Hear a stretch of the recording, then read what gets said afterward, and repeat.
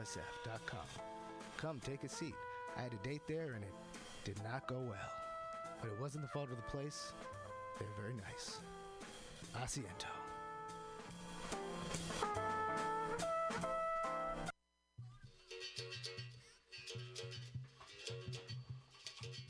El Rio began her life in 1978 as a leather Brazilian gay bar. We are an LGBTQ plus space who is welcoming to all good people. We actively invest in communities to promote social change. We actively invest in our local arts and music scene to give space for artists. We actively pursue underserved communities in the use of our space. We are an awesome supporter of the 5th annual Mutiny Radio Comedy Festival, hosting an incredible offside show Wednesday, March 4th, 9 to 11 p.m. with LGBTQ plus and allied comics. So come out to 3158 Mission Street at Cesar Chavez, San Francisco. It's open every day at 2 p.m. with an incredible back patio. El Rio is your dive.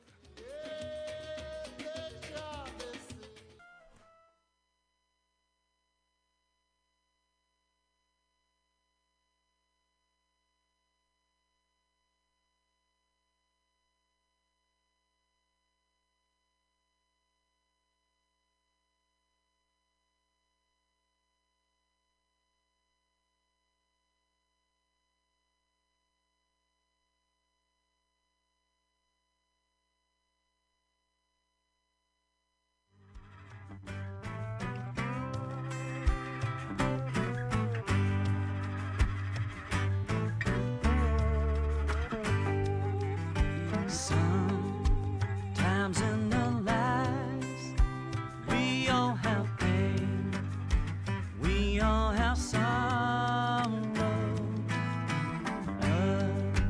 If we are wise, we know that there's always tomorrow. Lean on me when you're not strong. I'll be your friend.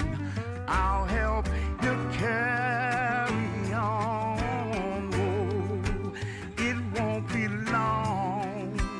You're gonna need somebody to lean on.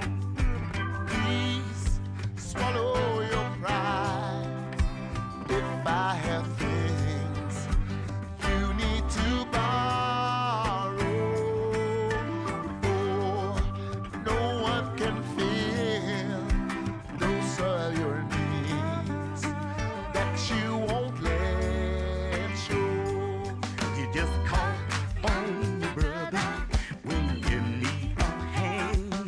We all need somebody to lean on. You just might have a problem that you don't understand. We all need somebody to lean on.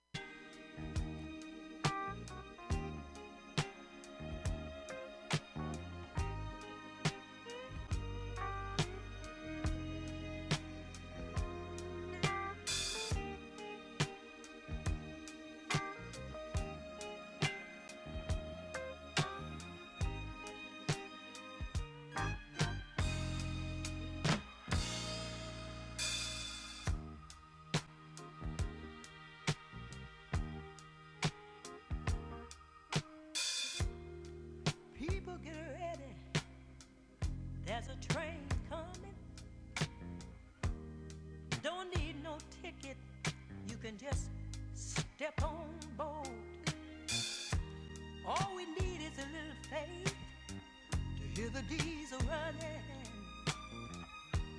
We ain't got to have no baggage there. We can just thank the Lord. You tell 'em. Morning, mutineers. This is Labor and Love. Yes, it is. Don't need no ticket, we just step on board. All we need is faith to hear the diesel humming. We don't need a ticket, we just thank the Lord. I say, thank the Lord, thank the Lord, thank the Lord, thank the Lord, thank the Lord, thank the Lord, thank the Lord, thank the Lord.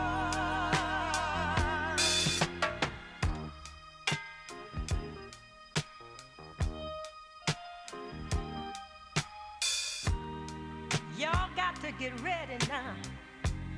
The train is coming. You don't need no ticket. You can just step on board. But all you need is a little faith. You can hear the diesel run. You ain't even got to have no bags. You can just get on board. Al, why don't you help me tell 'em? Get ready for the train to join on. Oh, the master's coming. Get on board. Yeah, yeah.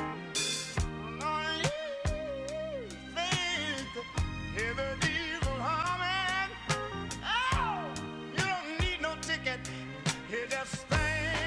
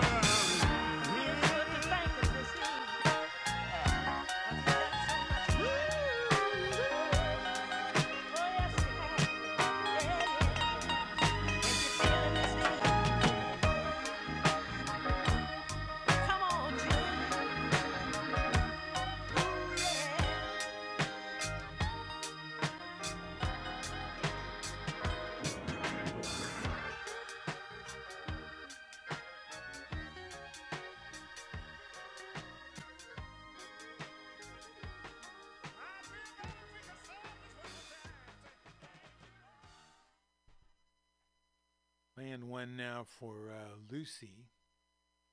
I'll see you later, Lucy, with the new baby and the little big man.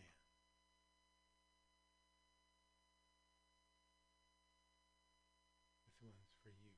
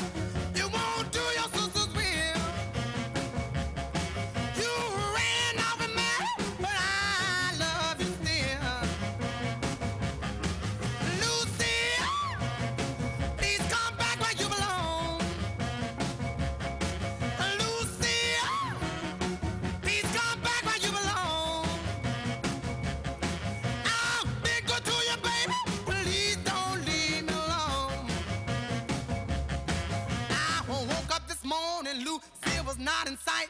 I asked my friends about her, but all they did was tight. Lucy, please come back where you belong.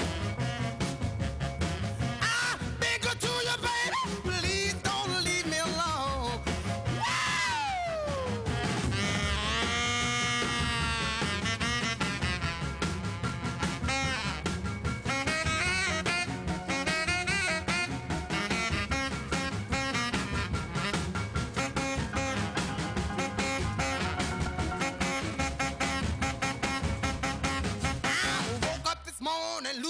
Was not in sight. I asked my friends about her, but all they did was tight. Lucy, please come back where you belong. I've been good to you, baby. Please don't leave me alone. Lucy, baby, satisfy my heart. Lucy, baby, satisfy my heart. Please come back where you belong. Lucy, please come back where you belong. I've been good to you, baby. Please don't leave me alone. I woke up this morning, Lucy was not in sight. I asked my friends about her, but all they did was tight. Lucy, please come back where you belong. I've been good to you, baby. Please don't leave me alone.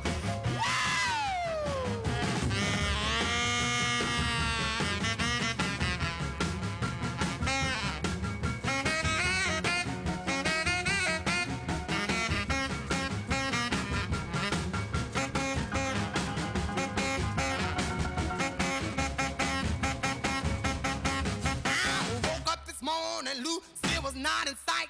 I asked my friends about her, but all they did was tight. Lucy, please come back where you belong.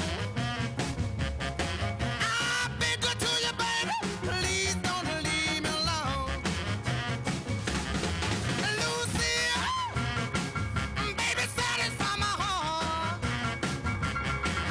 Lucy, baby, satisfy my heart. I play fine with you, baby. They gave you such a wonderful start.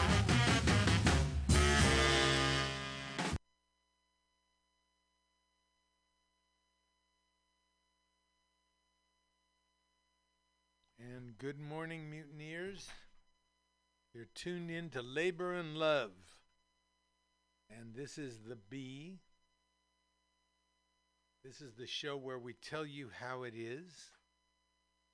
If one person gets $1 they didn't work for, someone else worked for $1 they didn't get. If you don't have a seat at the table, the negotiating table, you're on the menu. You're probably out of work now. And finally, never but never let anyone into your heart who is not a friend of labor. If you do, it makes the hard times harder. and the good times shorter. Labor and Love Radio, where we tell you how it is, where the labor meets the road.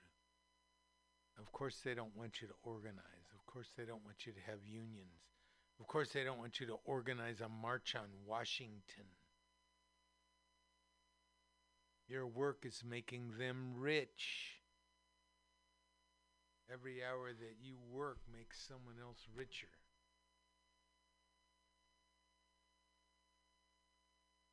Okay, so we started out with Lean On Me, and that was playing for change. They had people from all over the world, including South Africa, Los Angeles, Spain, like Tokyo, playing the same song. You probably heard it here already, or you know about it already. It's called Playing for Change, and any number of great rhythm and blues songs played by people from all over the world, keeping time with one another.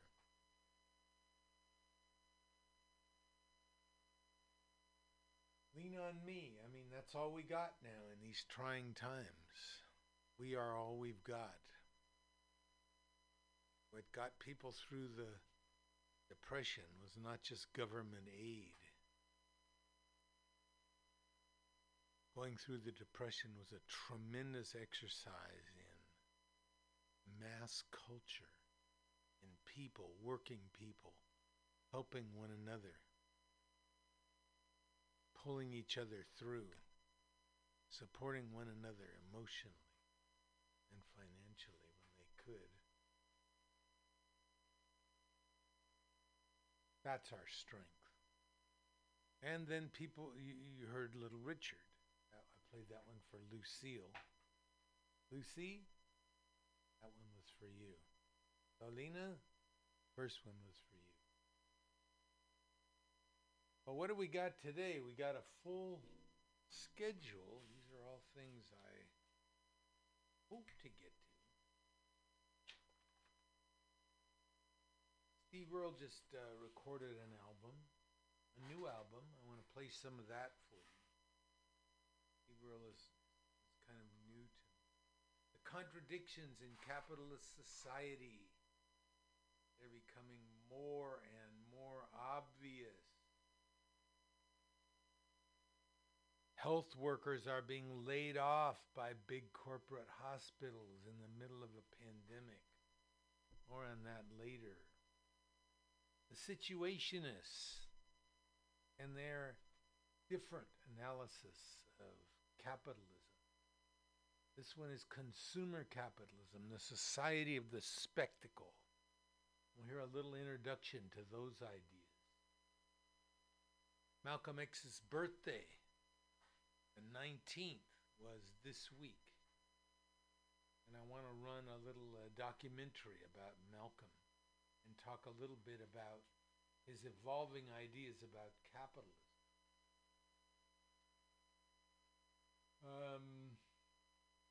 We got Radio Labor.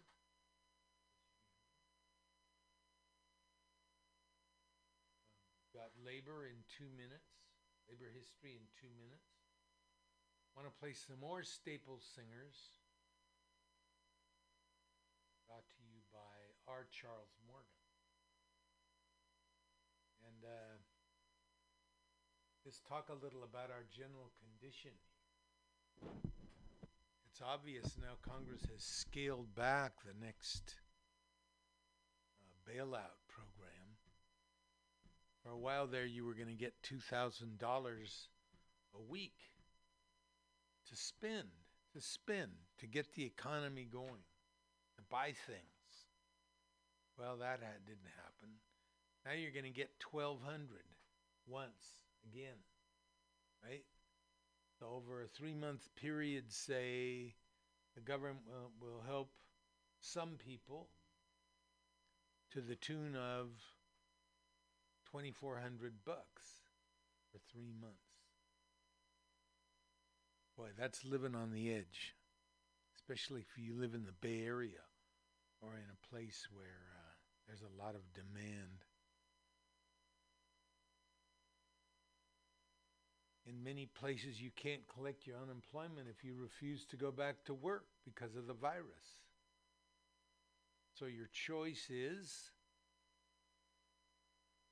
go back to work and risk your life and be a hero, a fuerzas, be forced to be a hero, even if you don't want to. Or stay home and basically starve. You know, you're going to get kicked out of your apartment probably. Your food supplies are going to be low. Your wife and kids, or your husband and kids, or the people you live with are going to get pinched and angry because they don't have enough to eat and enough money to buy what they have to eat. Let's talk about this, because this is the contradictions of capitalism.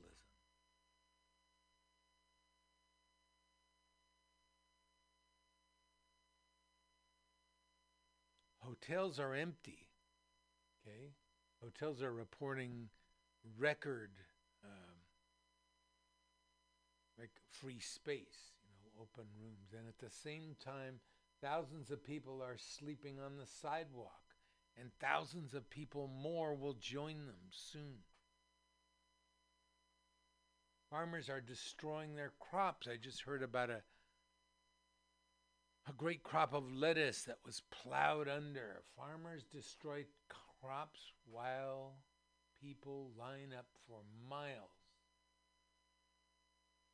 in food line.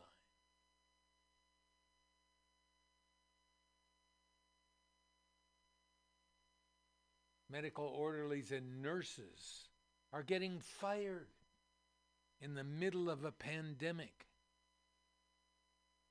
Now, why is this happening? How can that be?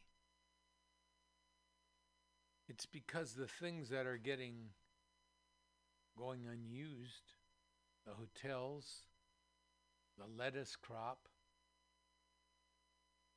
the medical orderlies and nurses, are commodities.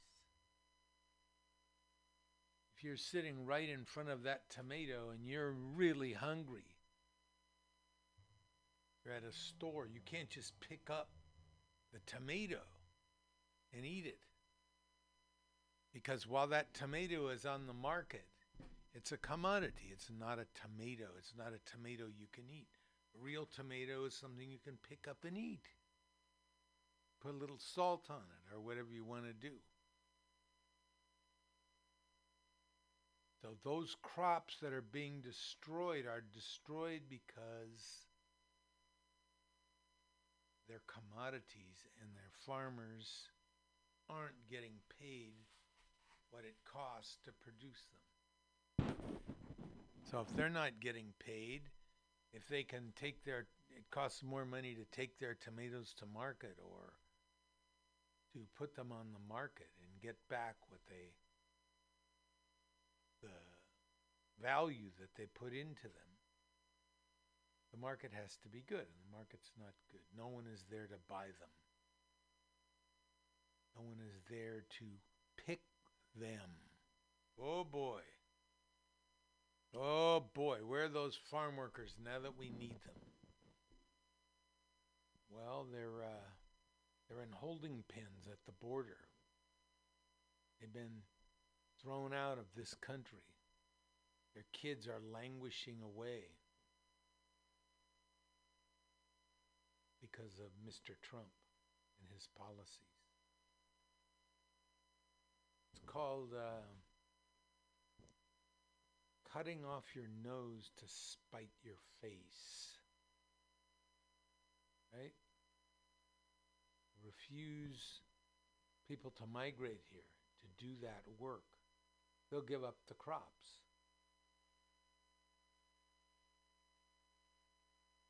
Hotels are empty. Record emptiness. I can't think of the word. Rates right now. There's nobody to pay to go to the hotels. Nobody wants to go to the hotels now. Nobody wants to go on vacation now. They'd better not. So the hotels are languishing, and meanwhile, outside, thousands of people are asleep on the sidewalk without homes. And more people are losing their homes because they can't pay the rent. The sky-high rent in San Francisco. When, as a society, will these rich people ever understand that if you bust working people down, there's not going to be anyone to work for you. There's not going to be anyone to buy the crap that comes out of the factories. Medical orderlies and nurses getting fired. People getting fired during a pandemic. Why? Because the hospitals are a business. Labor of those people is a commodity.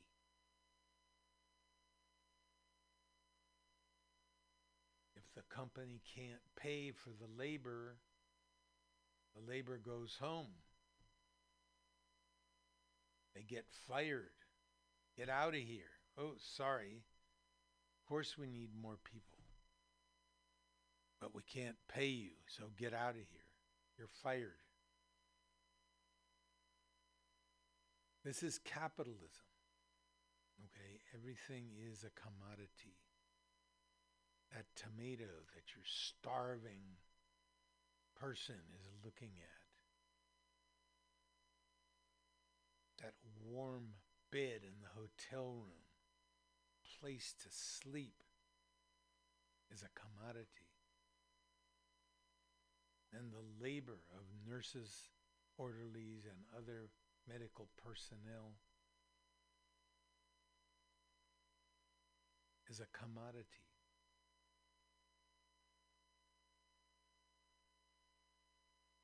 At any rate, that's what's happening. All these things are happening now. We used to read sometimes in the histories of the 30s that, people were throwing out milk because they couldn't sell it. We'd always think, geez, how bad is that? Well, we're there again. This is the B, and this is Labor and Love, and we're coming to you from 2781 21st Street, bringing you the real deal. Labor and Love Radio, labor news, commentary, history, stories by, for, and about working people, plus music of social significance.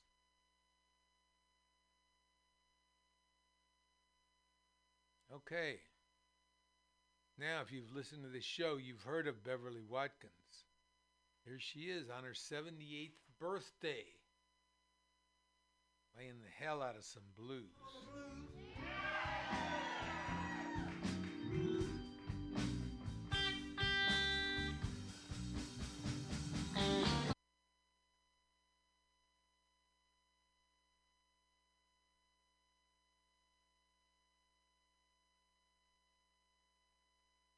Okay, let's see here. Beverly Guitar Watson. No, not Watson. Beverly Guitar Watkins.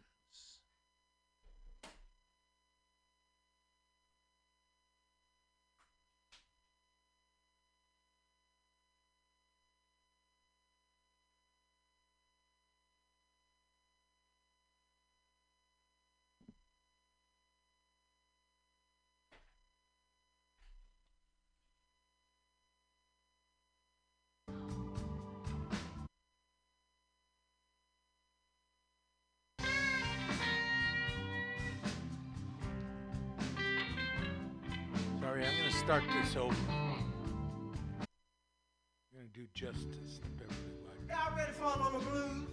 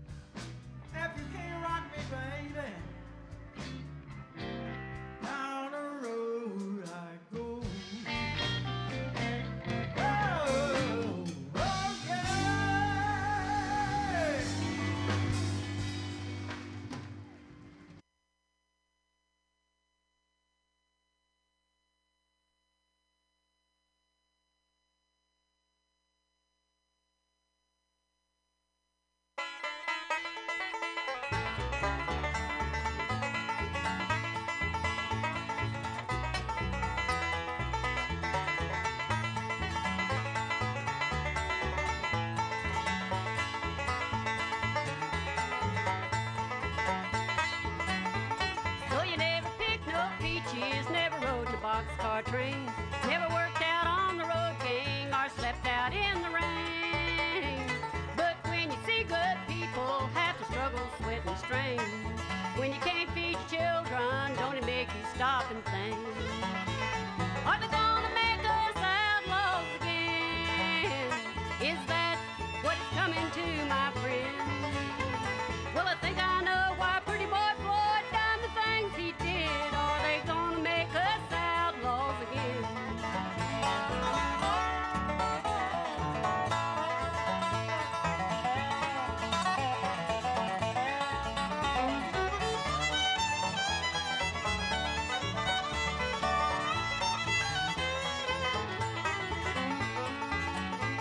Well, it's hard times and bread lines ain't no sight to see. When you get hungry, it ain't no crazy dream. Well, the blues is fine for singing, but mighty hard to eat. If things don't start changing, they're gonna see what we mean. Are they gonna make us outlaws again? Is that what is coming to, my friend? Well, I think I know why pretty boy Floyd done the things he did. Are they gonna make us outlaws again?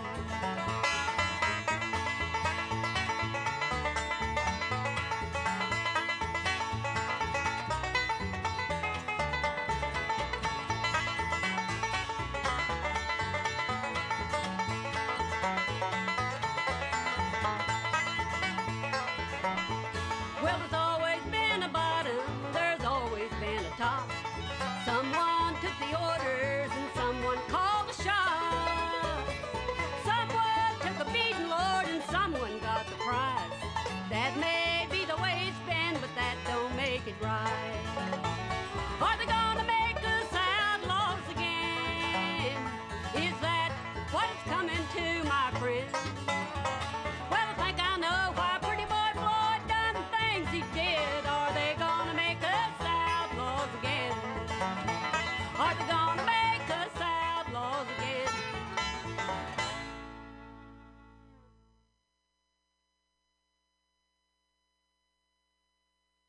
As a matter of fact, speaking of transnational corporations, I can remember a long time ago when Nike was just sort of getting started.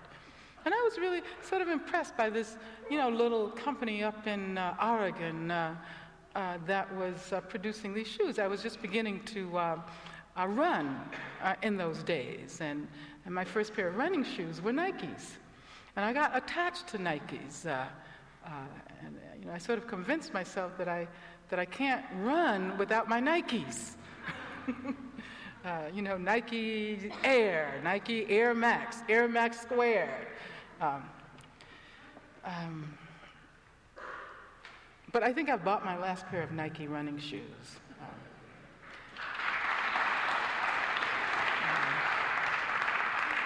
And it's actually, quite interesting that people like Michael Jordan and, of course, Tiger Woods. Tiger Woods, has a $40 million contract with Nike? Isn't that right? Something like that. But at the same time, Nike is in Indonesia, creating working conditions that are worse in many respects than slavery. And in Vietnam, as a matter of fact, Nike has a factory in Ho Chi Minh City. Not long ago, there was an investigation of that particular factory, and it was discovered that the women, and we're talking about women as well, who manufacture these shoes, that the women working in the Ho Chi Minh City factory were not only paid less than the minimum wage there, which is a couple of dollars a day, $2.50 a day. How much do you pay for your Nikes? One of the women workers there described an incident during which some of the women came into work wearing the wrong shoes. Apparently they're supposed to wear indoor shoes and outdoor shoes, interesting shoes. They came in wearing the wrong shoes. They were severely punished. They were forced to run. How ironic. They were forced to run for several hours around in a circle, around the factory, until a number of the women collapsed. Some of the women had to be taken to the emergency, had to be taken to the hospital. And that's just one incident. I mean, if you read the entire report, you would be amazed that people are treated this way in this age. So what does Nike do? They go down and ask Andrew Young, another black man, to be their spokesperson in connection with this investigation. I think we need to talk about an organized boycott of Nike. You know, and maybe, I mean, I do, I really do. Is anybody here on the basketball team? Because I know basketball teams usually swear on their Nikes, don't they? You know, I was talking to, do you know Michael Franti? Have you ever heard of the group Spearhead? Okay, I was talking to Michael Franti the other day, who is the person who started the group and the lead singer, lead rapper. He said that he plays ball, and he decided that he was going to try to organize the people he plays basketball with, to stop buying Nikes. I think we need a global boycott. Not that the other companies treat their workers any better, they probably don't. But if we can't find a way to point out concretely, what is happening, then, we'll all continue to wear exploitation on our bodies without even being conscious of it. I mean, in a sense, we can't avoid wearing it because the clothes we wear are generally produced, there's a global assembly line, right? But at least we can be conscious of it. At least we can, in some way, participate in efforts to reveal what is going on and hopefully transform it. People have often asked me over the years, how did you become an activist?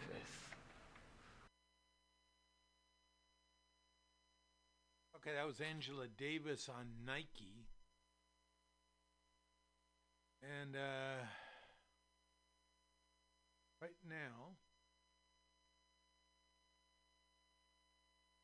I want to play a little documentary about the life and times of Malcolm X. Malcolm X's final years, it's called. And here's where we get into Malcolm X's developing critique of capitalism and its connection to the racism that he reviled against. In all of my travels was that all of the Africans, not only the Africans, but the Asians and the Muslims, look upon us as their long-lost brothers. And America had actually tricked many of them into a hands-off policy by giving them the impression that she was honestly trying to do something to solve the problem. My argument over there was designed to prove that it is impossible for the United States government to solve the race problem. It's impossible. Are you prepared to work with some of the leaders of the other civil rights organizations? Certainly. Certainly. We will work with any groups, organizations, or leaders in any way, as long as it's genuinely designed to get results. Assalamu alaikum.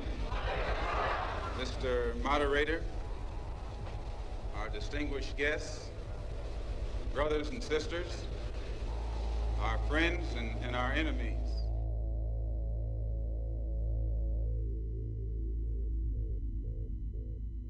It's very sad that he was assassinated when he was, because he was in the process of making amazing transformations. There's a worldwide revolution going on. It goes beyond Mississippi. It goes beyond Alabama. It goes beyond Harlem. Malcolm is overlooked in that as one of the pantheons of black liberation. What is it revolting against? The power structure. The American power structure? No. The French power structure? No. The English power structure? No. Then what power structure? an international Western power structure. Malcolm grew up in a two-parent household, initially, two-parent household in Nebraska, where his father was a preacher of sorts, working for the United Negro Improvement Association under Marcus Garvey auspices, and he was a powerful, fiery, strong father, husband, and political leader. While Malcolm was in Harlem, he engaged in a lot of petty criminal activities with his running buddy Shorty. When he went to Boston, they created a burglary ring and they were robbing houses, and he got caught at some point and went to prison for that. When he was released from the prison system, he became an active member of the Nation of Islam. Mr. Muhammad teaches us that man is judged by his conscious behavior, and the conscious behavior collectively of the white race toward non-white people has been the type of behavior that is practiced only by a devil or devils. So then in essence you feel that white men per se are devils? He teaches us that God told him that the white race is a race of devils. Well, it's just not the things we're used to down here. I mean, they come in and they sit down, and we're not used to them sitting down beside us, because I wasn't raised with them. I never have lived with them, and I'm not going to start now. The Nation of Islam, for whatever its failings or shortcomings or flaws are or were, existed in a very hostile environment where the world's most powerful intelligence apparatus began targeting this and affiliated groups to destroy them. The messenger of the Lord of the world, the most honorable Elijah Muhammad, as I greet you.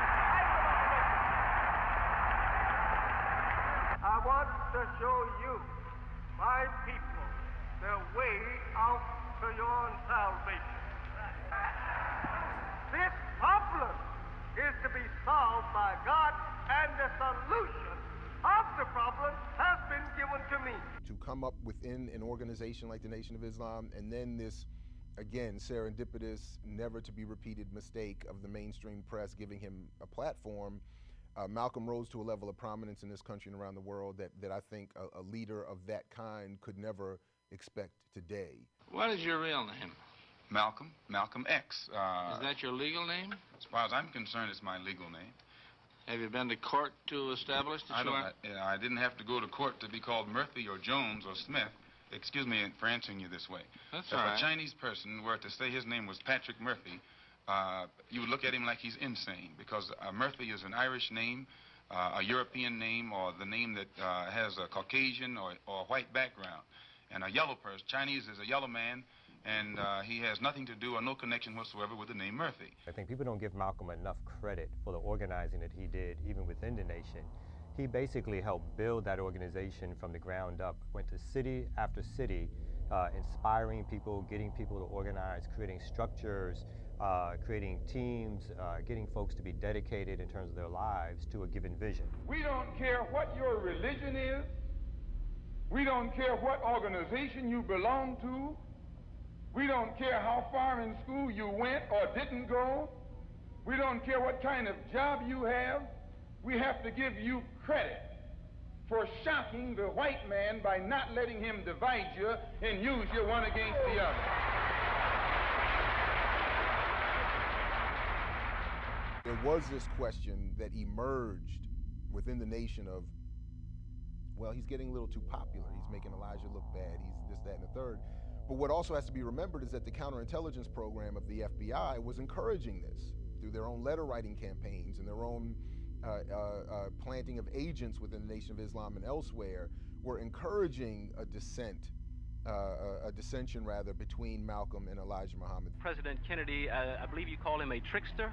He has to be a trickster. Even if he's the president, that doesn't stop him from being a trickster if he's making tricks.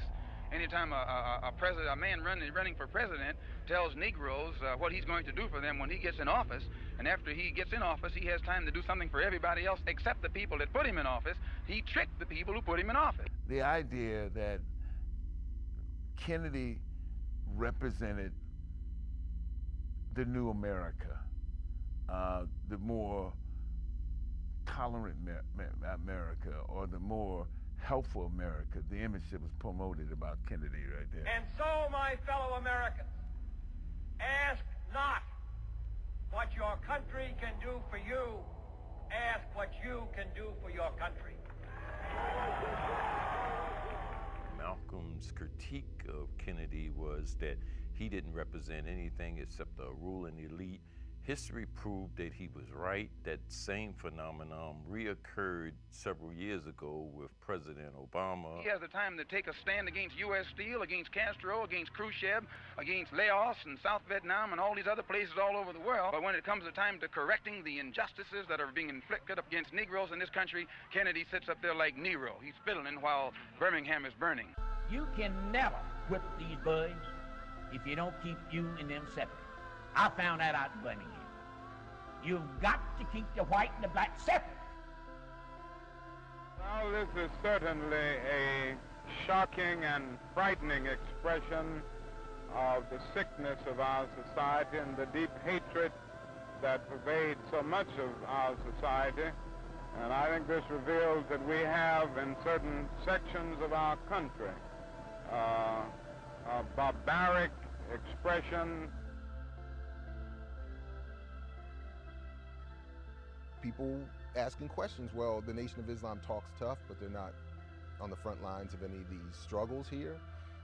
We see students, we see CORE, we see eventually SNCC, we see SCLC, we see all these other mainstream civil rights organizations on the front line. They're getting beaten, they're getting arrested, and the Nation of Islam, with all its organization and strength, talks a big game, but nobody's directly engaging.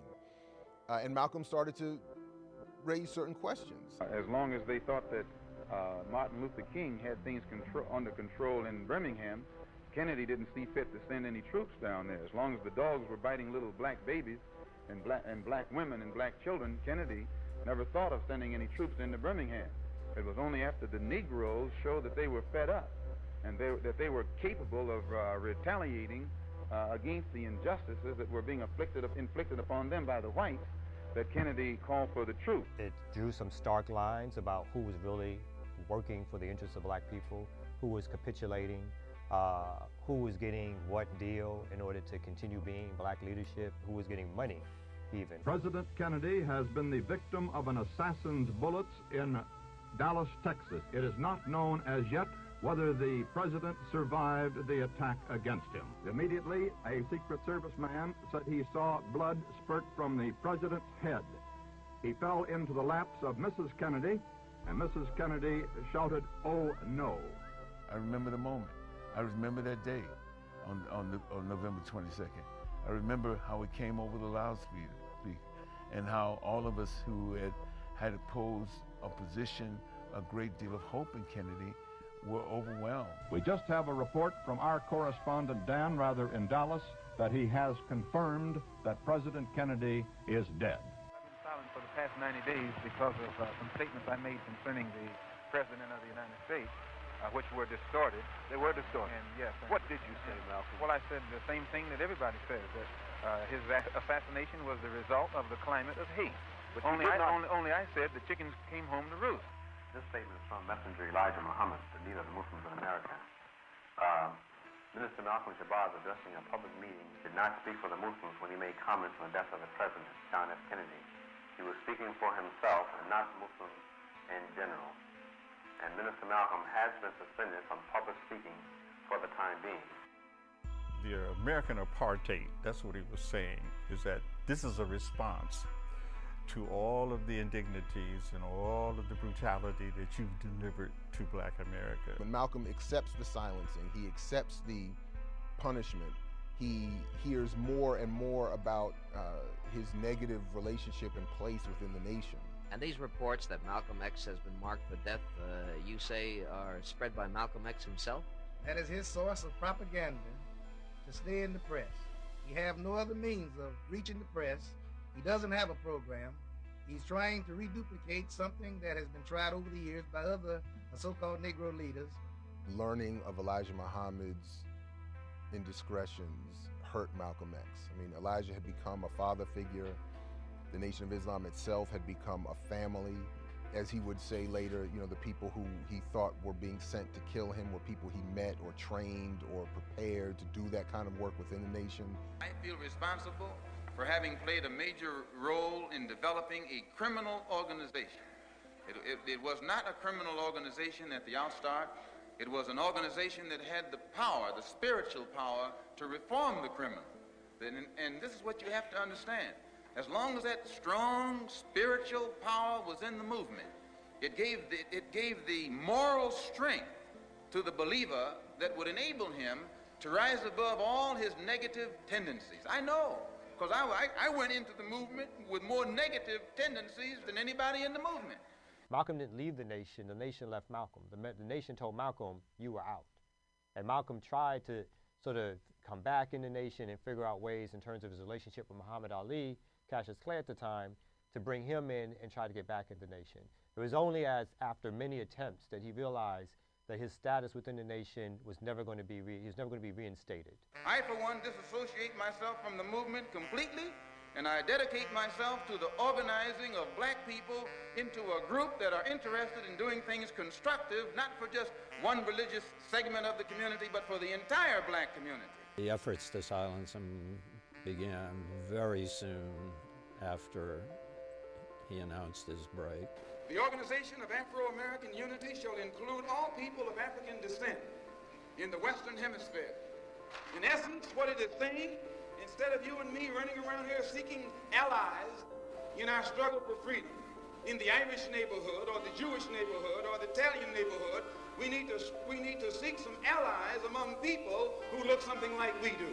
All through that last year, Elijah Muhammad was chafing at the inability of his people, the Fruit of Islam, the sort of paramilitary wing of the Nation of Islam, their inability to kill Malcolm. Today I'm speaking for myself. Formerly I spoke for Elijah Muhammad. And everything I said was Elijah Muhammad teaches us thus and so. I'm speaking now from what I think, from what I have seen, from what I have analyzed, and the conclusions that I have reached. The last meeting I had with him, he said, I'm no longer a black nationalist. So I said, well, what do you call yourself? He says, I'm an internationalist.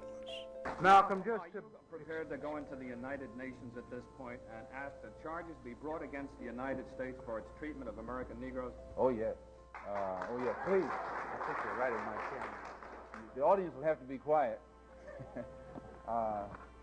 Yes, as I pointed out when I was during my traveling, that nations look, African nations and Asian nations and Latin American nations look very hypocritical when they stand up in the United Nations condemning the racist practices of South Africa and that which is practiced by Portugal and Angola, and saying nothing in the UN about the racist practices that are manifest every day against Negroes in this society. Later on in those last months, when he made his other trips to Africa, and that he had begun to realize that in terms of how we in this country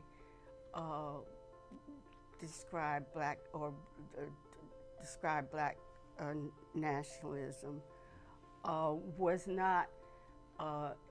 did not fly very well. It's not a case of being good and bad, good or bad blacks and whites. It's a case of being good or bad human beings. He's exposed to political leadership, radical political leadership all over the world. He does have to raise these questions. Well, if they're white, and at least what we would call white, and leading North African revolutionaries, and they're Muslims, we can't just say that they're all blue-eyed devils. Do you feel that your message, apparent message of love that you brought back from Islam is the real reason they're after you, because you're not hating as hard as they want you to? Well, I never did hate anybody hard. But I do know that when I wrote that letter saying that there were white people in Mecca, it shook up a lot of Muslims, because most of the Muslims who follow Mr. Muhammad absolutely believed that it was impossible, physically impossible, I should say divinely impossible, for a white person to go to Mecca. In 1964, Malcolm was projected as the devil figure in terms of, the liberation movement. You have to put it into the context of the times. This is the height of the so-called Cold propaganda, tremendous propaganda war between the Soviet Union and the United States. In 1964, when they had the UN debates on the Congo, 2 African diplomats, for the first time in history, when they were making their speeches, they say if the United States has the right to intervene in the Congo, who's to say that we don't have the right to intervene to help to protect black people from what is happening in Mississippi?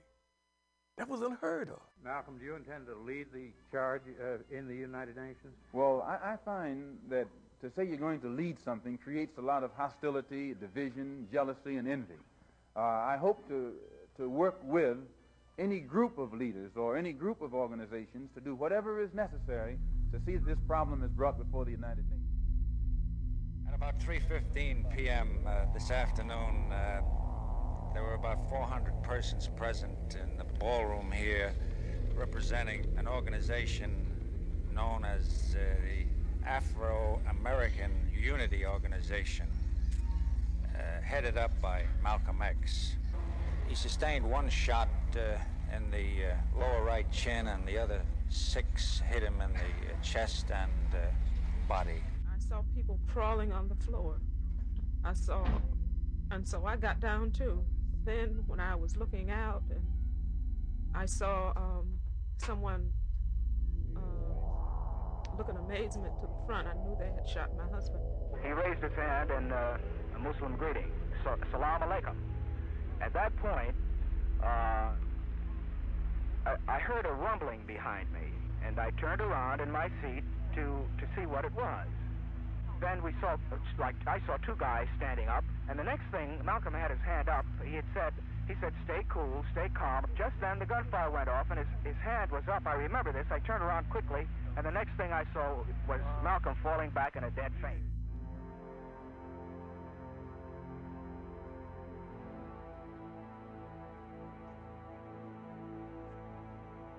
What did Malcolm X mean to you?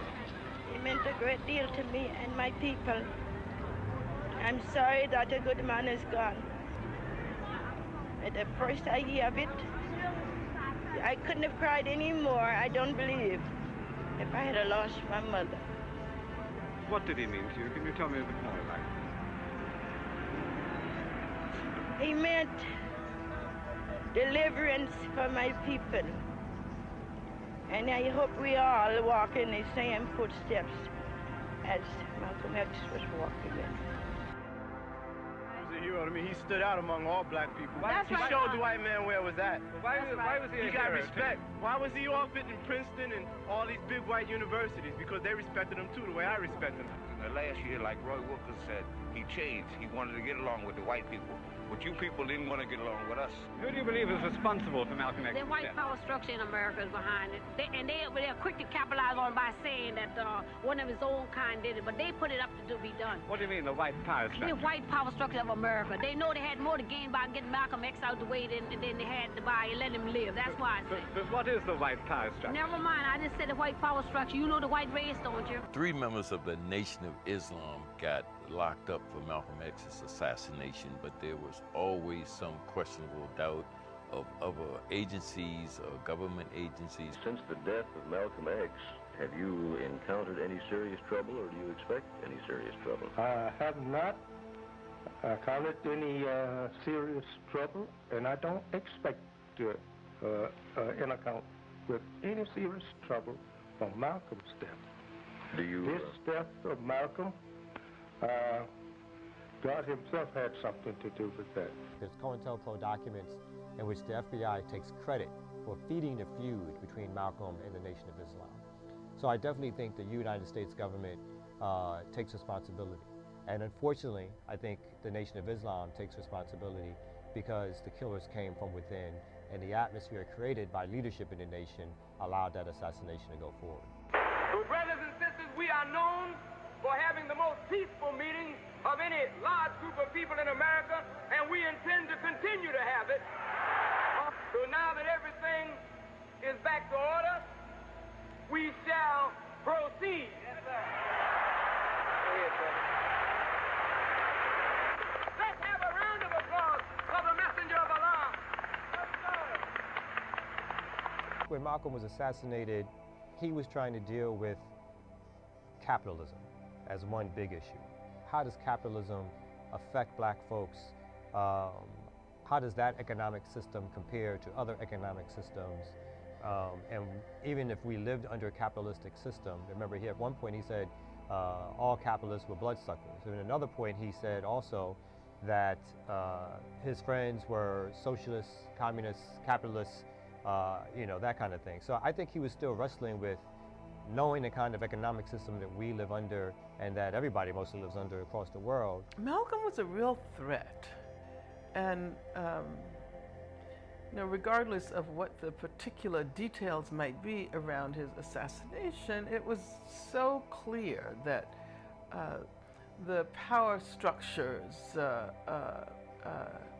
did not want to see Malcolm and all of those who identified with him continue in that path toward internationalism, linking our struggles in the U.S. with struggles in Africa, with struggles in the Middle East, with struggles in Asia and Latin America. That was the real threat. And I think that had Malcolm not been assassinated, that he would have urged many more people to develop that kind of international perspective. You feel, however, that we're making progress in this country and worldwide? No. I will never say that progress is being made. If you stick a knife in my back 9 inches and pull it out 6 inches, there's no progress. If you pull it all the way out, that's not progress. The progress is healing the wound that the blow made. If anything, that's what we've seen. The 9-inch knife has been, slightly removed a little bit over the last few decades, and or maybe I would argue adjusted in its place within our back. And what we have to do is not accept what we're being encouraged to accept as progress. We have to develop our own standard for what that would look like. And then if it doesn't reach that, we don't accept it as progress. There's a worldwide revolution going on. It goes beyond Mississippi. It goes beyond Alabama. It goes beyond Harlem. What is it revolting against? The power structure. The American power structure? No. The French power structure? No. The English power structure? No. Then what power structure? An international Western power structure.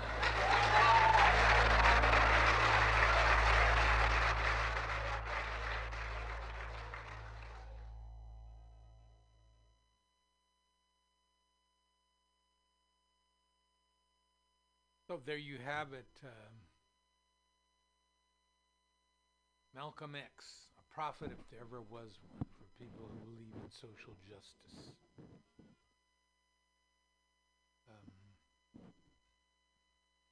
The interesting thing is Malcolm X,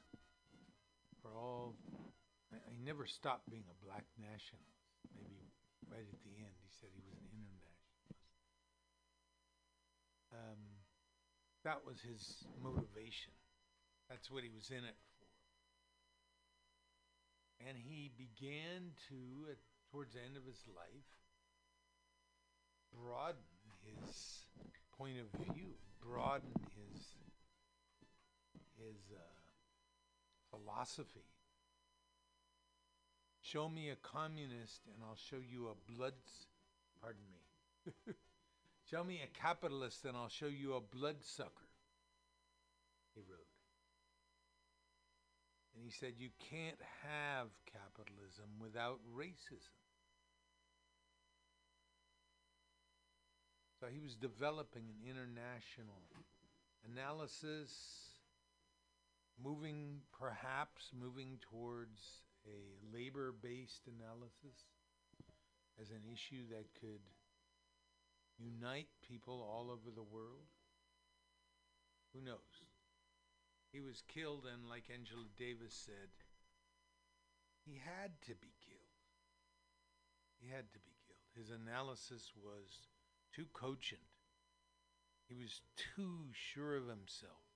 He based his approach, his politics, on the experience of his people. And that you can't, you can debate, but you can't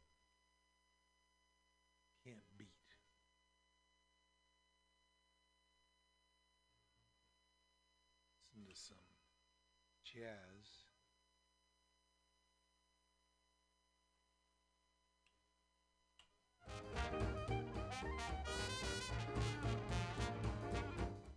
Be right back.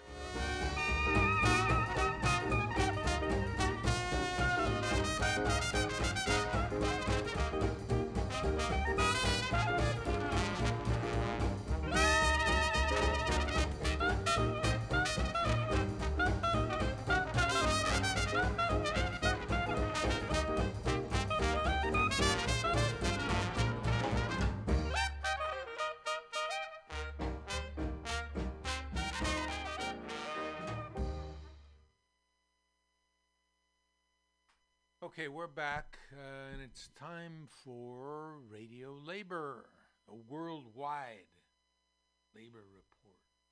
Radio Labor. This is a Radio Labor World Report recorded on Friday, May 22nd, 2020. I'm Mark Belanger. In the report this week, a global union calls for radical change in the world economic order. How women workers in male-dominated sectors are disproportionately hit by the pandemic. The Labor Start report about union events and singing. A woman's place is in her union. We organize and stand for equal rights. This is Radio Labor. Going back to normality cannot mean go back to what we have before. That is Rosa Pavanelli, the General Secretary of Public Services International. The PSI is the global union which represents national public service unions at the world level. She was speaking in a webinar organized by the Transnational Institute. The Institute is a progressive advocacy organization based in the Netherlands. Ms. Pavanelli told the webinar participants that the COVID-19 pandemic has shown that there is a great need to rethink the global economic order. We have been witnessing in these past 2 months many commitments, many statements, many positions expressed by different political leaders and governments stating that it was no longer possible to continue as it was previously.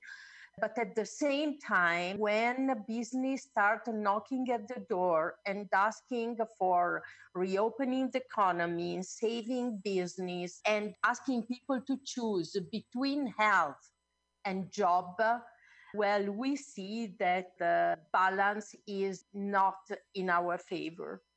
Of course, the growth of unemployment and the risk of an economic disaster much worse than the 2008 financial crisis is something that we are very much concerned, and as trade union, we need to try to counter. But rather than pushing to reopen business as usual, as they were before, we should start pressing our government, advocating for a change in the economic direction of our economies. And when we see that this pandemic has shown the failure of the global neoliberal system, I think that we need to look also to the impact that this has created not only on the capacity of our economy to sustain their communities, the people, or to provide the adequate care that patients in a pandemic needs, but also the weakness, how fragile is also the global division of labor. Governments in the developed world have been outsourcing the manufacturing of low technological production to developing countries just because it was cheaper to employ workers there or exploit workers. That's the reality. And when a pandemic happened, like this one, we immediately saw that facing the same threat, all the governments tried to give the same response. And those who were producing masks, PPEs, protection for workers, ventilators, tried to keep for their needs, for the epidemic in their countries. as well as the closure of the border, have shown how weak is a distribution system that is based on this kind of global division of labor. Going back to normality cannot mean go back to what we have before. And that's required that we, as a civil society organization, trade unions, and workers, have to be bolder and more radical. The pandemic is affecting women workers much more differently than men. C. Marie Ainsborough reports. There is growing evidence that women workers are being disproportionately affected by the pandemic. That is why the International Trade Union Confederation recently organized a webinar to discuss the issue. The ITUC is the body which represents national union centers such as the Ghana Trades Union Congress at the world level. The webinar was moderated by the director of ITUC's Equality Department, Chidi King. She introduced one of the webinar's participants. We are going all the way to Australia. Michelle Myers is on the ITF Women Transport Workers Committee. She is the vice chair.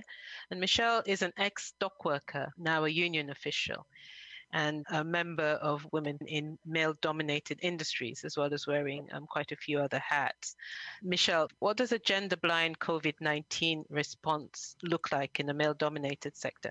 How does it exacerbate existing inequalities for all women workers, but specifically for women workers in male-dominated industries?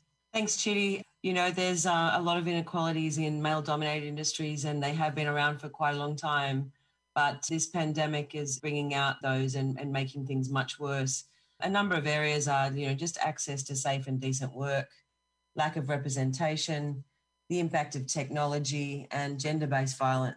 Those things are at an alarming scale. Transport jobs are stubbornly highly segregated by gender. The use of technology to replace transport jobs is nothing new, but now there seems to be a rush on doing that under the guise of preventing virus transmission.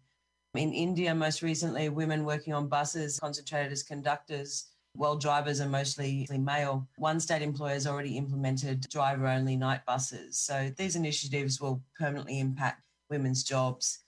I guess in Australia, we have been under, the same constraints as all of the other sisters have said, border closures and all those sorts of things. We have seafarers in my union that can't get to another state to join a vessel.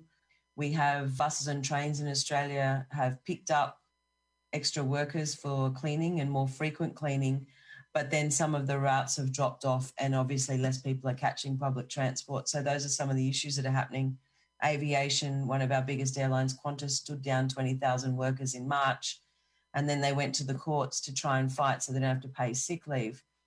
I guess PPE has always been an issue in our male-dominated industries. PPE is usually made for the men that work in those industries. And that's been exacerbated now, obviously, and that needs to be, one of the top priorities for us going forward. According to the ILO's COVID workplace impacts in civil aviation, violence and harassment's been a big issue globally. Episodes of passenger rage. Women are concentrated in these customer-facing roles, so they're most likely to, bear the brunt of these incidents. Lack of representation in transport makes it very difficult for women workers' issues to be heard. 98% of European truck drivers are men. The long-standing issue of sanitation is now more critical than ever to provide access for all workers, but especially women. Truck drivers used to stop at cafes or restaurants to use facilities. In Australia, we had to lobby to keep truck stops open so that people had, facilities to go to for sanitation and for hand cleaning and those sorts of things. So there's definitely been plenty of impacts in that area.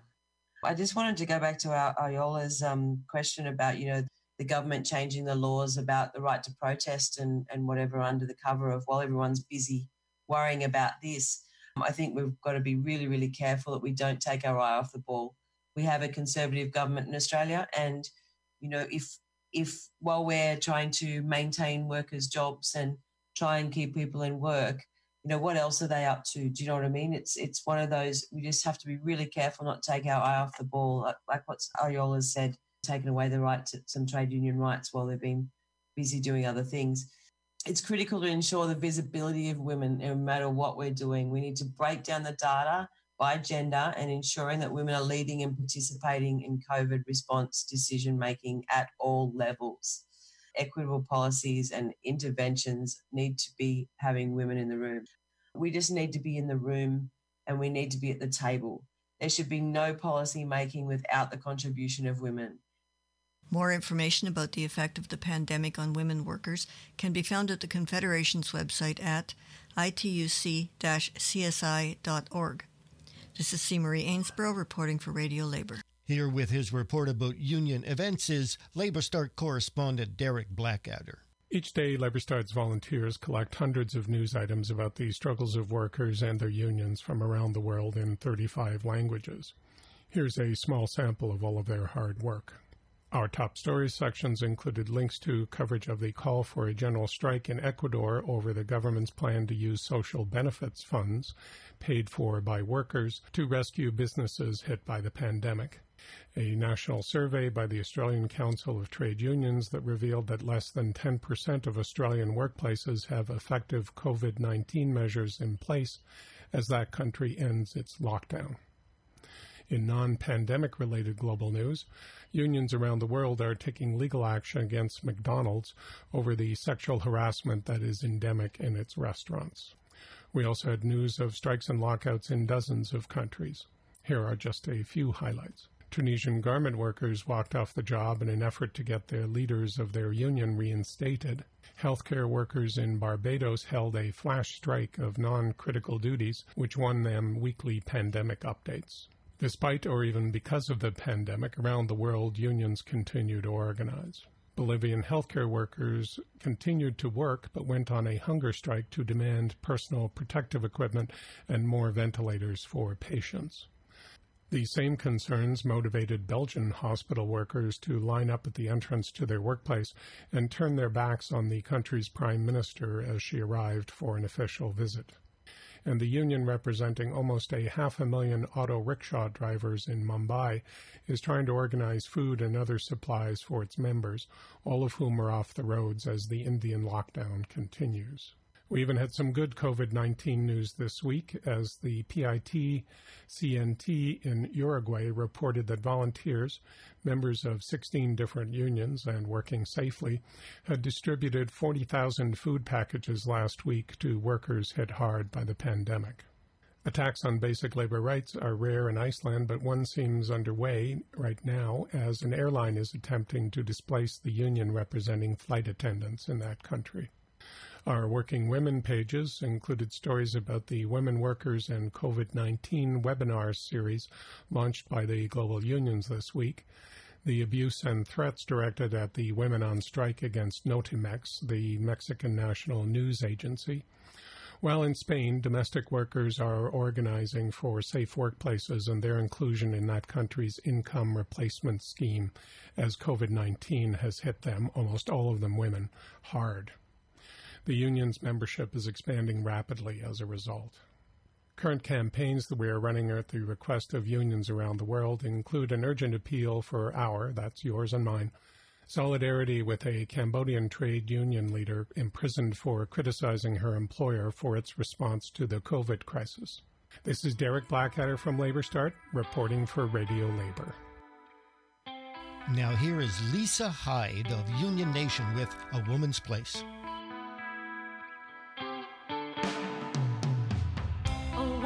Place is in her union. We organize and stand for equal rights. Hardships and discrimination, ongoing battles we continue to fight. Dedicated to get the job done. A woman's place is in her union.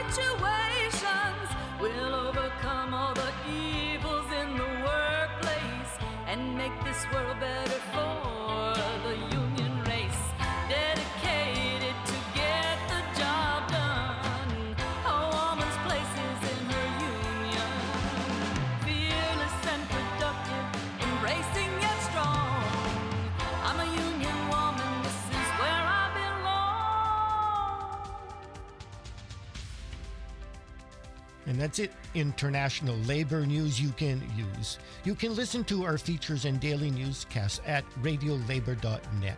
Follow us on Twitter at Radio Labor. I'm Mark Boulanger. Thank you for listening. And remember, it's all about caring for each other through global solidarity.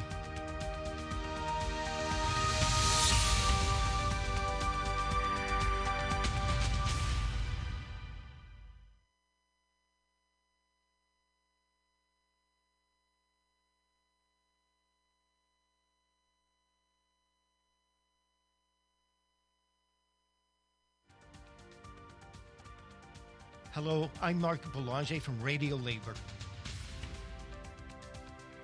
It's important to remember our past, but only because it helps us face the present to make the future, and the future's always coming.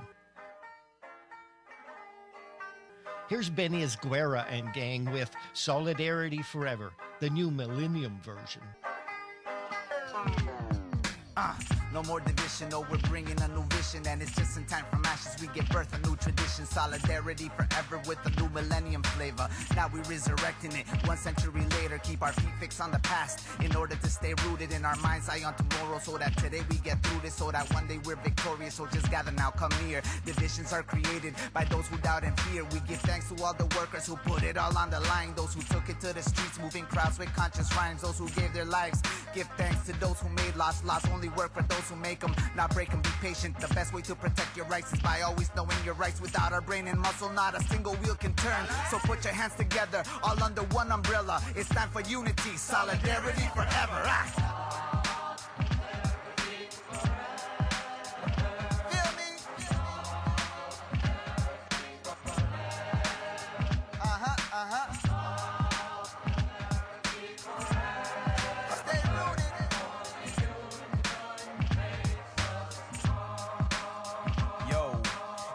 Never seem to help the people prosper. Your money's being hoarded and the people are unsupported. Social welfare's been aborted, labor crimes go unreported. When we try to fight back, it seems we can't afford it. We try to be united, but they're implementing laws that are keeping us divided. They're commodifying labor, then they're bidding for the lowest. They're thinking that it's clever, but we know it's something better. Solidarity forever. Now jobs are disappearing and all we're ever hearing is pay a lot more, get paid a little less. Work a little harder, then work a little longer. But we're taking it no longer. We're decided we're uniting, cause together we are stronger. The unions got our back, CBAs, protections, better wages, a fact. So we're making our choice and we're making some noise. We're walking with poise and we're raising our voice. We're singing.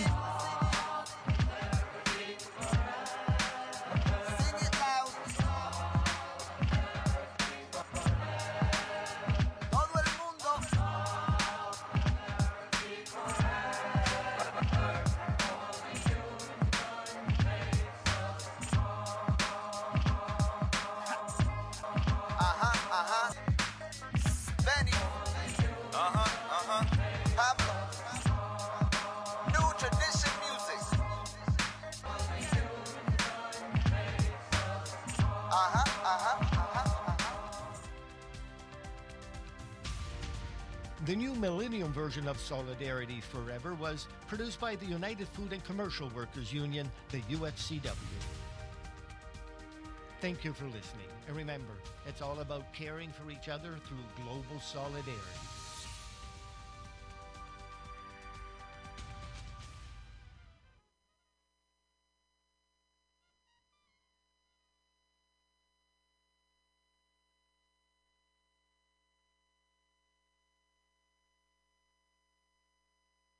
Saving lives or saving markets? Apparently, that's a tough choice. I'm Francesca Fiorentini, and this is Newsbroke's Helter Shelter series, coming to you from my one-bedroom LA apartment, which, after 3 weeks of self-quarantine, I have converted into my very own post-apocalyptic Pee-wee's Playhouse. Today's secret word is... sacrifice! Now, you all know what you need to do when you hear the secret word, right? Scream! Today we're looking at how defeating coronavirus will mean deflating the Dow, and yet accepting that reality is something the president and the hardline conservatives advising him are trying to prevent at all costs. Yes, even our lives.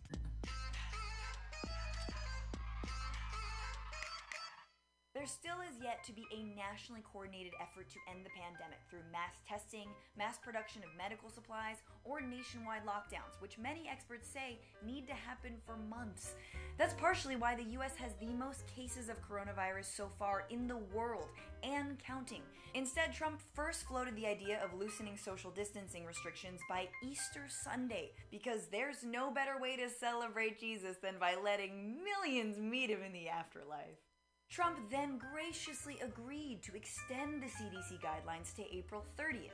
Now, maybe that was based on science, but it was probably because he realized Tiffany was going to be visiting for Easter, and you know that would have been an awkward encounter. Oh, wonderful, we can all hug again. Yes, Tiffany, right after the egg hunt. Is she still looking at me? Either way, press conference after press conference has proven that Trump's brain truly is a magnificent cocktail of ignorance to the reality of COVID-19 and callous disregard for the human lives it claims.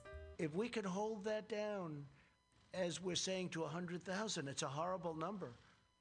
Maybe even less, but to 100,000. So we have between 100 and 200,000. We all together have done a very good job. Okay, first of all, that's not even an achievable number without nationally coordinated action. And secondly, that's not a number to brag about. Also, rest assured that no matter how many people die from coronavirus, Trump will absolutely claim he did a good job. Compared to the Black Plague, we're doing great. Compared to the Spanish flu, we're doing fantastic. Compared to the meteor that wiped out all the alleged dinosaurs, we're winning big league. But Trump's thinking is honestly more sinister than crass, because there's one number that he and his cronies and even media pundits care a lot about: the stock market. And they talk about its recent slide using an alarming metaphor. Stop the bleeding. Stop the bleeding. Stop the bleeding. Stop the economic bleeding. Global markets just cannot shake the coronavirus. How will the president try to stop the bleeding? Yeah, the market's bleeding so much you wonder if it's on its period. Because she is moody. Am I right? Up high. No? No? Insensitive? Okay. It's almost like they care more about markets bleeding than people bleeding. Newsbroke has looked at the stock market before and how it's just a legal casino that gambles away our future so Jerry from Fidelity can get bottle service. The stock market isn't a good indicator for a healthy economy, given that 84% of all stocks owned by Americans belong to the wealthiest 10% of households. Yet, when it comes to coronavirus, the market seems to be the only measurement that worries conservatives. This at a time when the Fed estimates we may hit 32% unemployment, which tops unemployment numbers during the Great Depression. But who cares? How's your portfolio? In fact, some have been letting their free market flag fly a little too high, like Texas Lieutenant Governor Dan Patrick. We can't lose our whole country. We're having an economic collapse. Let's get back to work. Let's get back to living. Let's be smart about it. And those of us who are 70 plus, we'll take care of ourselves, but don't sacrifice the country. Sacrifice? He said the secret word! What is he saying? That seniors should be left to fend for themselves like some AARP Thunderdome? The first senior to master TikTok shall be granted a ventilator. The same sentiment was echoed by radio host and less accomplished Tiger King Glenn Beck. I'm in the danger zone. I would rather have my children stay home and all of us who are over 50 go in and keep this economy going and working. Even if we all get sick, I'd rather die than kill the country. No, don't say that. What would we do without you? Just so we're clear, these guys are saying they're willing to kill themselves and millions of others, all to please the all-powerful line graph representing the invisible hand of the free market. How is this not a cult? I'm starting to think Jim Jones didn't actually die. He just changed his first name to Dow. Because, like, Dow Jones, it's a stock market. This morbid cynicism of putting the economy or rich people's poker chips before human lives isn't just something media commentators have expressed. It's what's guiding the Trump administration's response to coronavirus and the money attached to it. The $2 trillion stimulus package has both Wall Street and lobbyists licking their chops. Even though there are stipulations and oversight committees on the money, Trump has pushed back and said implementation will pretty much be up to him and Treasury Secretary Steve Mnuchin. So, We just handed over $2 trillion to a corrupt, impeached president and his Treasury Secretary who earned the nickname Foreclosure King after the last recession. But on the plus side, I just bedazzled my jean jacket. It's the little things. Just listening to the way this administration explains the goal of the stimulus package gives you a sense of who they hope it helps. The assistance bill here, which does have growth incentives, will help lead us back to a very strong economic rebound before this year is over. I think that too. I think we're going to have a tremendous rebound at the end of the year, toward the end of the year. I think we're going to have a rebound like we have never seen before. Even now, it wants to rebound. You can see it, feel it. It wants to rebound so badly. Why are we talking about the stock market like it's getting out of a long-term relationship? It wants to rebound so badly. Dust off that red dress, hook up with some randos, and just YOLO. Maybe the market doesn't need to rebound. Maybe it needs to learn to be alone. We're all doing it. Another thing to know about that clip, besides the very overeager predictions about the market, is that the guy talking about growth incentives is Trump's top economic advisor, Larry Kudlow. No, he's not an economist, but he did play one on CNBC for many years. Kudlow's entire legacy has been about bolstering finance at the expense of people's lives. In 2002, he advocated for the invasion of Iraq because the, quote, shock therapy of decisive war will elevate the stock market by a couple thousand points. And in 2011, right after an 8.9 earthquake and tsunami hit Japan, Kudlow said this. The human toll here looks to be much worse than the economic toll, and we can be grateful for that. Grateful? Okay. Now we know what the Kudlow family Thanksgiving looks like. Dear Lord, we are grateful for the gang violence in Central America that has provided the migrant labor that has given us this affordable meal. So while everyone in the healthcare community was pleading with Trump for weeks to take coronavirus seriously, Trump instead was listening attentively to people like Kudlow, who consistently puts markets over lives. And this is what he was saying back in early March about COVID-19 from the White House press briefing room. We don't actually know what the magnitude of the virus is going to be, although frankly so far it looks relatively contained, and we don't think most people, the vast majority of Americans are not at risk for this virus. I mean, do the math. A couple million isn't the vast majority. We'll have 328 million Americans left over. That's plenty of low-wage workers. Finally, it turns out Trump's idea to have everyone back to work by Easter might have been spurred by a meeting earlier that day of some very Machiavellian minds.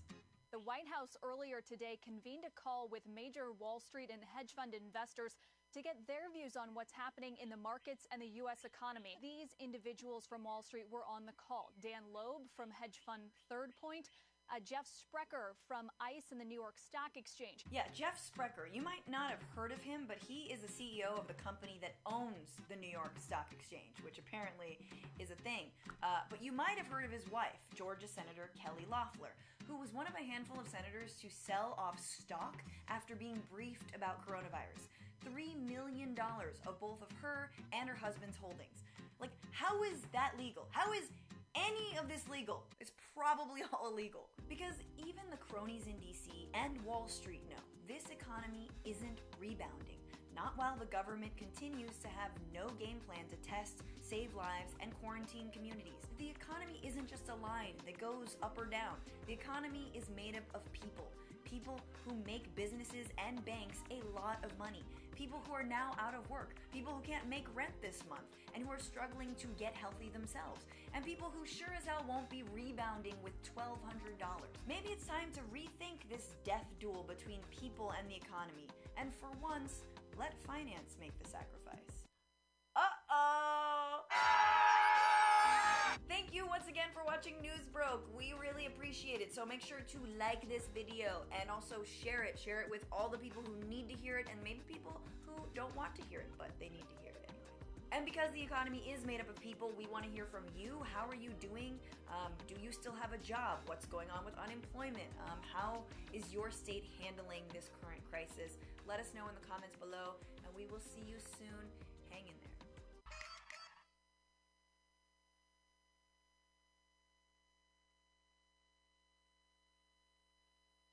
Oh, that's Francesca Fiorentini friend of this show, a comedian based in LA, and her analysis of the coronavirus and its relationship to working people. This is the B, and it's getting time for us to get out of here. Pass the baton over to Gatto Walker and his show,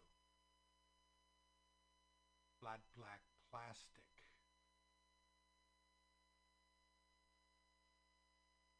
This is the B reminding you that if one person gets $1 they didn't work for, someone else $1 they didn't get. If you don't have a seat at the table, the negotiating table, you're on the menu. You're probably out of work. Never let anyone into your heart who's not a friend of labor.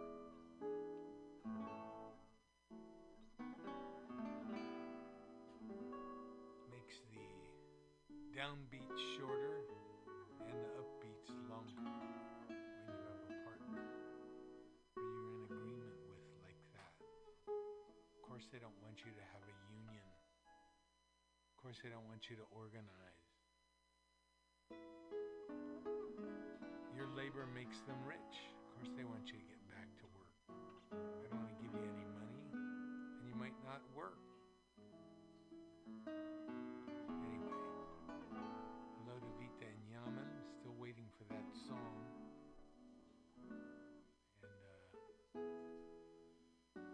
And have a good week and good work. Help each other, lean on each other. We are the only thing we've got. It's obvious our government either doesn't care about us or they're willing to gamble away our futures. They want to gamble away their own, let them. Later on, everybody, have a good week and good work.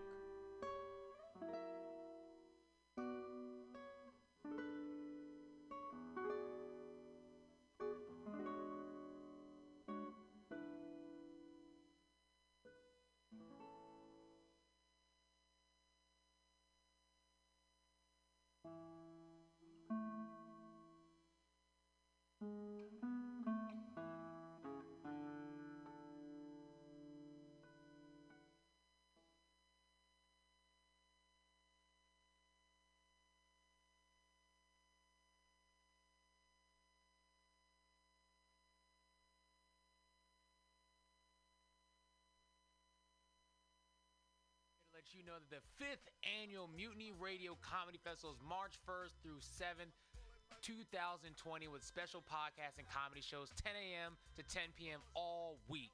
Get your tickets now on Eventbrite. Just search Mutiny Radio and get ready for 76 comics from all over the U.S. coming for 66 programs in 7 days, all here at 2781 21st Street in the heart of the Mission. Or if you can't be with us, listen live or podcast from anywhere in the world at www.mutinyradio.fm. Join us March 1st to 7th for these amazing events. What kind of a future? Law Tigers, we fight for motorcyclists. We're not just motorcycle lawyers, we're part of the riding community. Law Tigers watches over riders. If you're injured in a motorcycle accident, we'll help you get your motorcycle repaired or replaced and assist you with your damaged gear too. We're by your side every step of the way. With the Law Tigers, you never ride alone. If you're injured in a motorcycle accident, call 1-800-LAW-TIGERS or visit us on the web at lawtigers.com. The Law Tigers, California's motorcycle lawyer. Victor Terrace, Harris Law Firm, LLP, 180 Promenade Circle, Suite 300, Sacramento, California, 95834.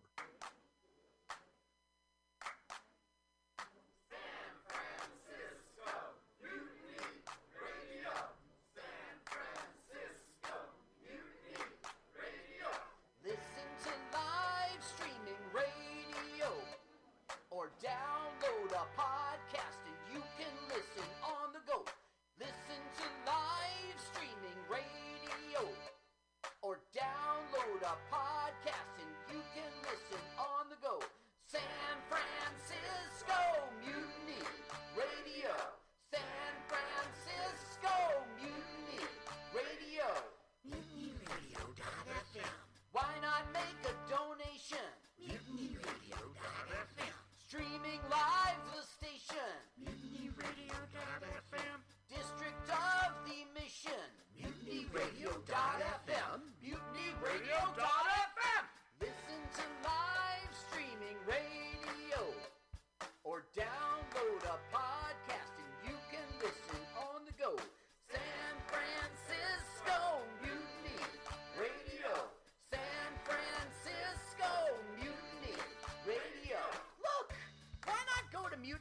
MutinyRadio.fm.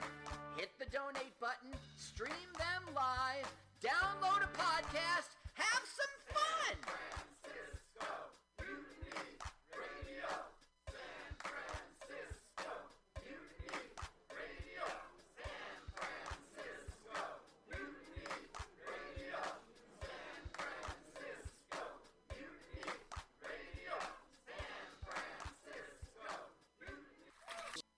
Billy Bob, you ever want to be funny?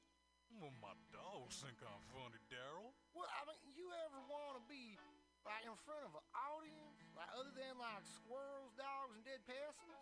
Well, shit. From time to time, I've given it a thought or two. You know, if you go to Joke Workshop, there's more than 2 peoples paying attention to your jokes, and they ain't even gonna be jerks about it. Daryl, are you serious? I can get people to listen to my jokes? And they'll even say nice things to you before they tell you how to get improvements. No way. What is this dag-nabbit thing called? It's Joke Workshop. Joke Workshop? Yep, every Monday, 6 to 8 p.m. on the Mutiny Radio. So you're saying I could tell my jokes every Monday from 6 to 8?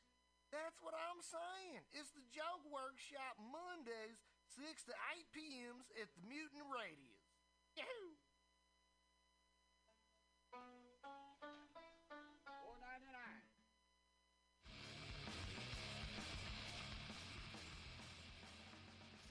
Hungry for a burger? Mutiny Radio thinks you'll find the best burger in San Francisco at Counteroffer, located inside Bender's Bar and Grill. Counteroffer's menu aims to please your drunk face. Tater tots are served daily. On Tuesday nights, Counteroffer serves specials off the Taco Bell menu, only better. You can enjoy your favorite Taco Bell item without the guilt. Counteroffer uses only fresh ingredients and never store-bought shit. Special ingredients are made from scratch daily, including beans, ketchup, mustard, habanero sauce, and ranch dressing. Counteroffer even serves vegan mac and cheese. All of this great food is served 2 p.m. to 10 p.m. daily and until 11 p.m. on Wednesday, Thursday, and Friday. Counteroffer is located inside Bender's Bar and Grill at 806 South Van Ness. Be sure to tell them Mutiny sent you. Counteroffer, baby.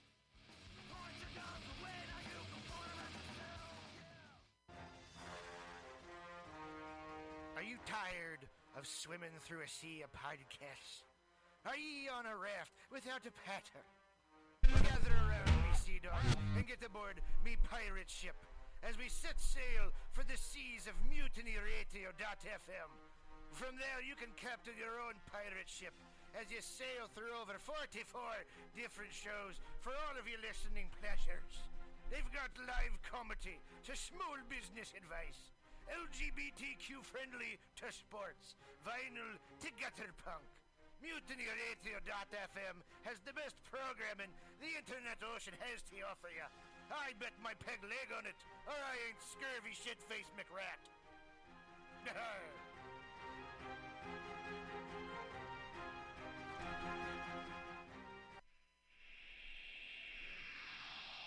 Subliminal SF visual and auditory mind control brings you the best, coolest t-shirt and hoodie designs and mind-bending local bands and shows at venues all over San Francisco and the Bay Area.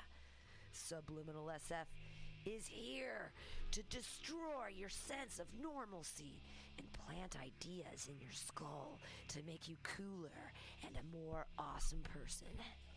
Check out all the badass products at subliminalsf.myshopify.com. That's subliminalsf.myshopify.com and experience Subliminal SF.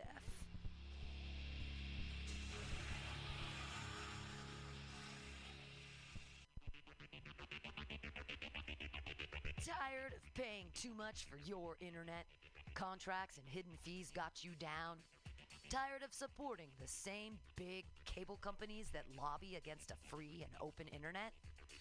Get Monkey Brains!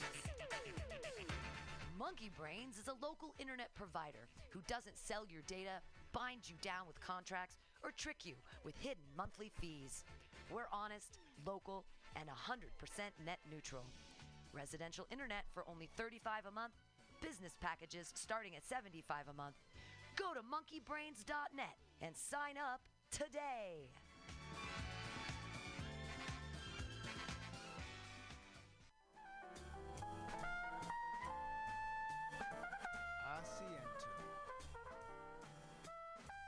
Asiento. Take a seat at Asiento on 21st and Bryant.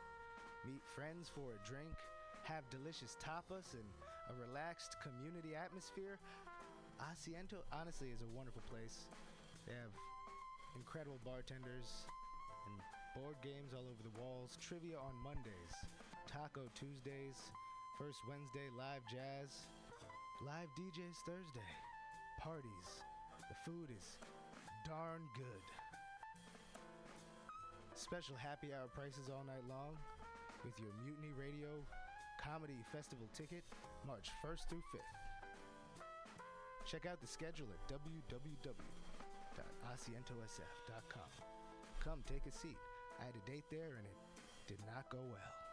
But it wasn't the fault of the place. They're very nice. Asiento.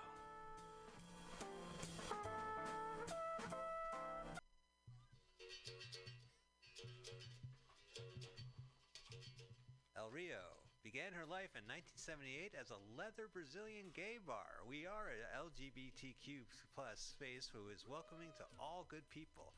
We actively invest in communities to promote social change. We actively invest in our local arts and music scene to give space for artists. We actively pursue underserved communities in the use of our space. We are an awesome supporter of the 5th annual Mutiny Radio Comedy Festival, hosting an incredible offside show Wednesday, March 4th, 9 to 11 p.m. with LGBTQ plus and